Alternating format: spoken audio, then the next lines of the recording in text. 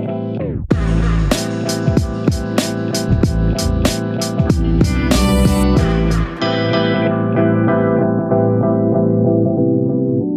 everyone. Thanks for tuning into this week's Stacker Chat, your weekly update on all things Stacks.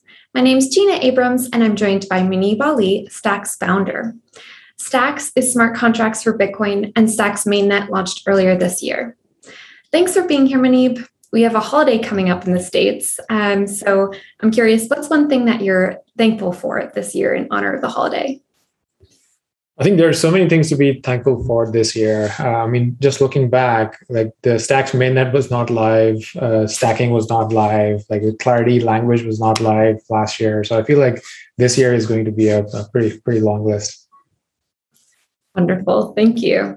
Now, we're in the Bitcoin space, and there are sometimes questions about sort of the history of Bitcoin and other forks that exist, and sort of why it matters that Stacks runs on Bitcoin versus some of those other forks out there.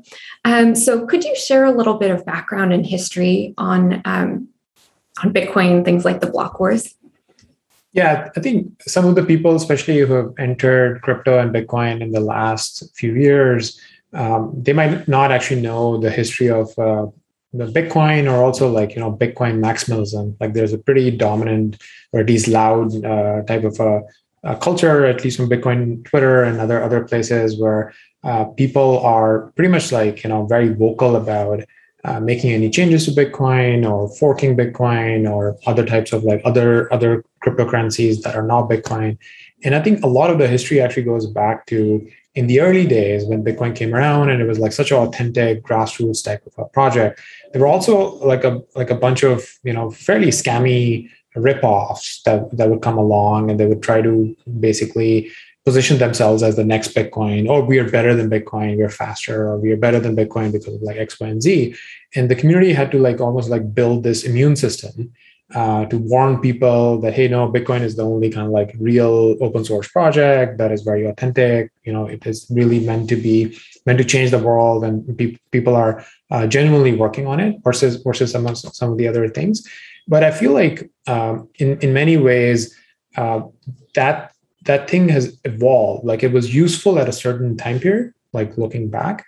And then I would say even by 2017 or so, there were a lot of high quality teams that started entering broadly the crypto industry. And they're actually building things that are not money, that are clearly not money, right? If you're building some sort of a stable coin, that's not a store of value, right? You're pegging to a US dollar or something like that. Or if you are building some sort of a automated market maker, like a decentralized exchange, that has nothing to do with being sound money. So I think there are these projects that are completely different now, and they are trying to work on new, interesting, different, nothing to do with Bitcoin type of problems. And some of the same old mentality is carrying over in having needless resistance to some of these new things. And I think it's good to keep that historic perspective in mind, that why this resistance exists and what was the benefit of that thing. Obviously everyone would tell you that being vigilant about potential scams and asking a lot of truth-seeking questions and getting to know the details behind something is a good thing, generally speaking. But if you go on overdrive and you basically turn it to such an extreme that you almost become closed-minded to anything interesting going on anywhere on the planet, I think that at that point that starts becoming a problem. For example, I remember back in 2013, even sitting in Bitcoin circles, I would say something like, oh, you might want to allocate 80, 90% to Bitcoin and 10, 20% to other experiments. And those are just experiments, and you just want to learn from them, or so just be involved.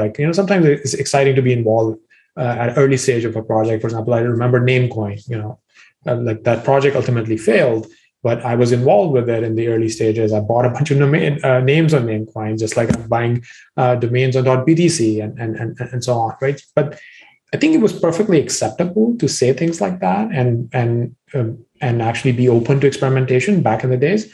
And it's even less so now, which is actually, I think it's a regression. It's a bad thing. If I can't sit amongst friends in Bitcoin and can no longer say that even having an 80-90% position in Bitcoin would not be good enough, and you need to be 100% in Bitcoin, then at some point you're lying to yourself. People will stop kind of like sharing what they actually think or what they actually mean, and they would just check out almost like I don't want to get into a needless debate with this person, so I'm just not going to share something, and I'm just going to go off and do my own thing and ignore these people, right? So I think it's like that has happened. The other thing I would say is 2017 and these block wars have had a big impact as well, right? So in terms of the block wars, there are even like books written about this now, but the TLDR summary is that there was a subset of the Bitcoin community that was open to increasing the block size,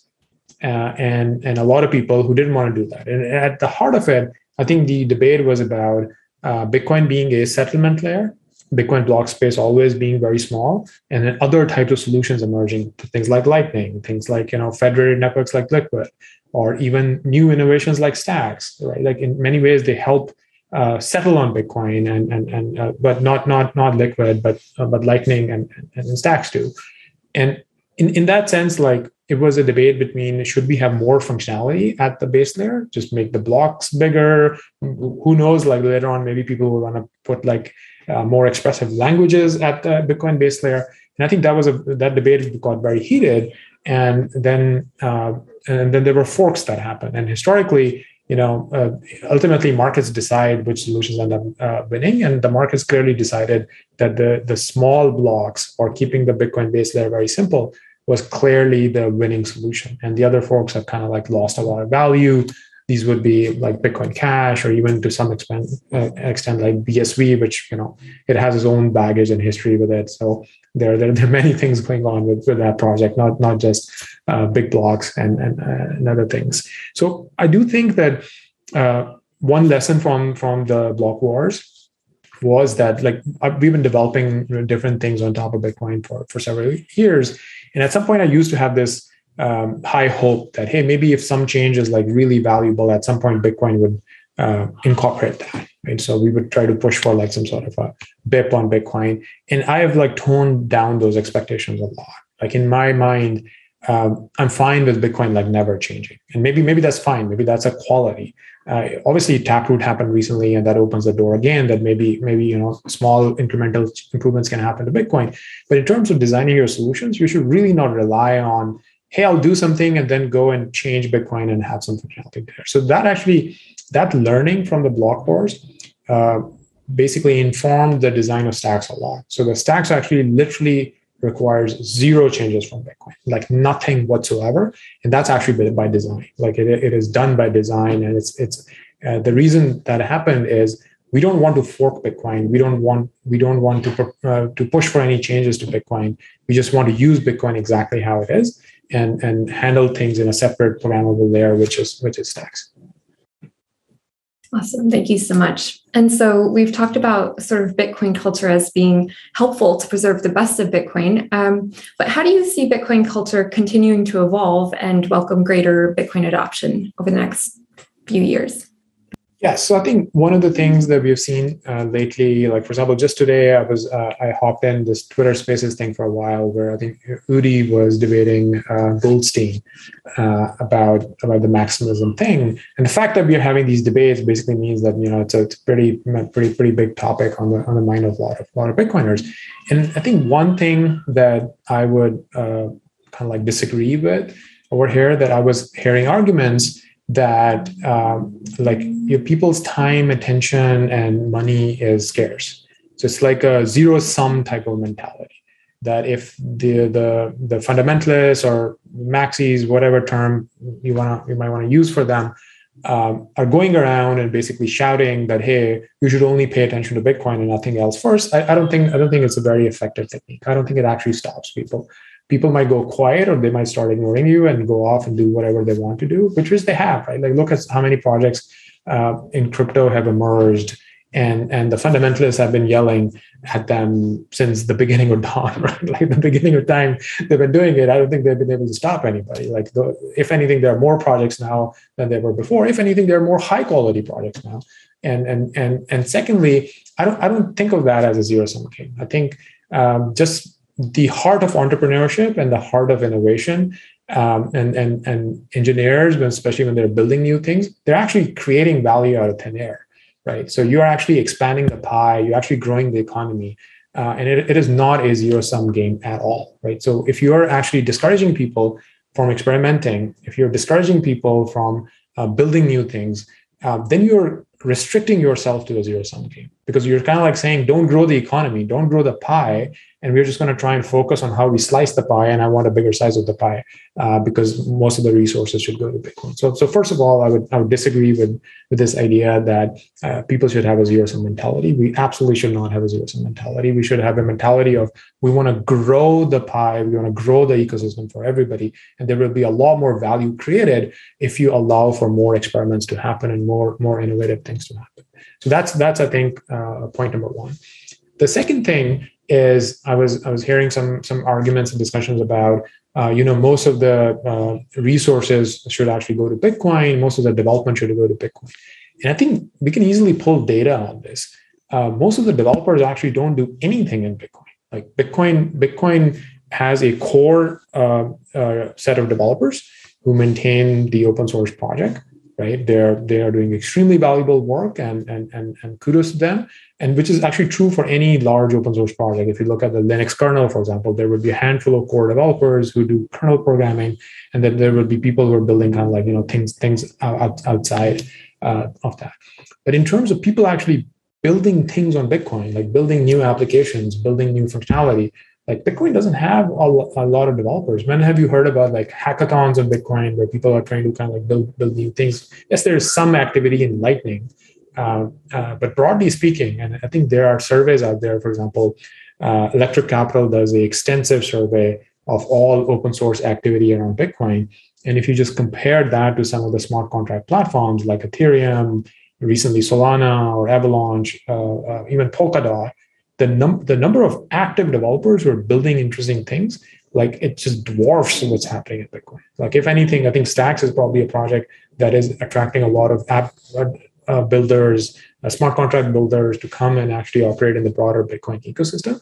But otherwise, thinking that by being a Bitcoin maximalist and yelling on Twitter is somehow going to attract more developer attention to Bitcoin is delusional. Like I don't think that it's helping developers at all. You could debate that if it's actually throwing off developers and they don't want to basically work in the Bitcoin ecosystem and they feel more welcome by other projects, that is an argument I'm willing to buy. But the argument that by making these arguments that, hey, no, you should be focused on Bitcoin only, you're actually attracting developers to Bitcoin. There's no evidence or data whatsoever to support that. If anything, the projects that are not Bitcoin, they're attracting developers in huge numbers, and they have been doing that for several years now. All right. And related to some of the innovations on Bitcoin, you've been sharing diagrams on smart contracts for Bitcoin and some information there. We'll share those below, but I'm curious, have there been any takeaways or feedback that you'd share from sharing these? Yeah, so I think this is again a confusion, right? Like especially in the Bitcoin circles, around the time when Taproot was getting activated, everyone was getting excited that hey, smart contracts are coming to Bitcoin. And now Taproot is activated, and where are the smart contracts? There aren't any, because Taproot doesn't really enable any smart contracts. Like as I mentioned in my diagrams earlier, these are things that were possible with Bitcoin even before Taproot. These are very limited type of scripting, type of smart contracts. And they were possible even before Taproot. Taproot makes them a little bit more practical, more efficient, and so on. And there's a huge confusion both within the Bitcoin ecosystem, but also broadly, where people were thinking that hey, like Bitcoin either has full smart contracts or Taproot will bring these full smart contracts. And I think these diagrams are meant to educate people that this is not what fully expressive smart contracts are, and why are fully expressive smart contracts needed. to build things like Uniswap or build things like, Aave or Compound or stuff like that. Right. So I was basically trying to break it down that here are the key differences. And I think the diagram that I just drew today and tweeted it out, that introduces the concept of global state as well, right? So in terms of global state, think of that as any data that is stored on a blockchain that can be verified by anyone on the planet, and that is how Bitcoin is decentralized, right? Anyone can verify what's the amount of Bitcoin in anyone's wallet independently, and that global state is actually needed for building things like Uniswap or Compound and so on, right? Because these smart contracts need to know what is the full global state and then act accordingly. And this type of solutions like DLCs that get thrown around simply just don't have global state. So if you don't have global state, you can't implement a Uniswap, right? So you can't implement a Compound. And I don't think a lot of people realize those details, right? They just hear these buzzwords that, oh no, DLCs are going to do X, Y, and Z, and they confuse it with what they're seeing happening in smart contracts today, which are fully expressive smart contracts like Solidity on Ethereum, or even on newer chains like Avalanche that are EVM compatible, or with Rust on Solana, or with Clarity on Stacks, right? They've confused that with the type of much more limited solutions that are more kind of like in line with the maximalist values that, hey, there is no token attached with it. But they don't understand that what are the trade-offs of not having a token. Because you don't have that token, you don't have a permissionless global state network that enables you to build these things, right? So they don't understand the trade-offs, and they just get excited about something that's not necessarily true, right? Like these things are not going to give you full smart contracts. They're not going to give you the type of applications that you're actually seeing outside of the Bitcoin ecosystem. Minus Stacks. Stacks is different. All right. Thank you so much. That's a wrap for this week. Thanks to everyone who has subscribed already. And if you haven't, please do so to support the growth of the Hero YouTube channel. And let us know if you have any questions below. Thank you so much. And thanks, Muneeb. Awesome. Thanks a lot.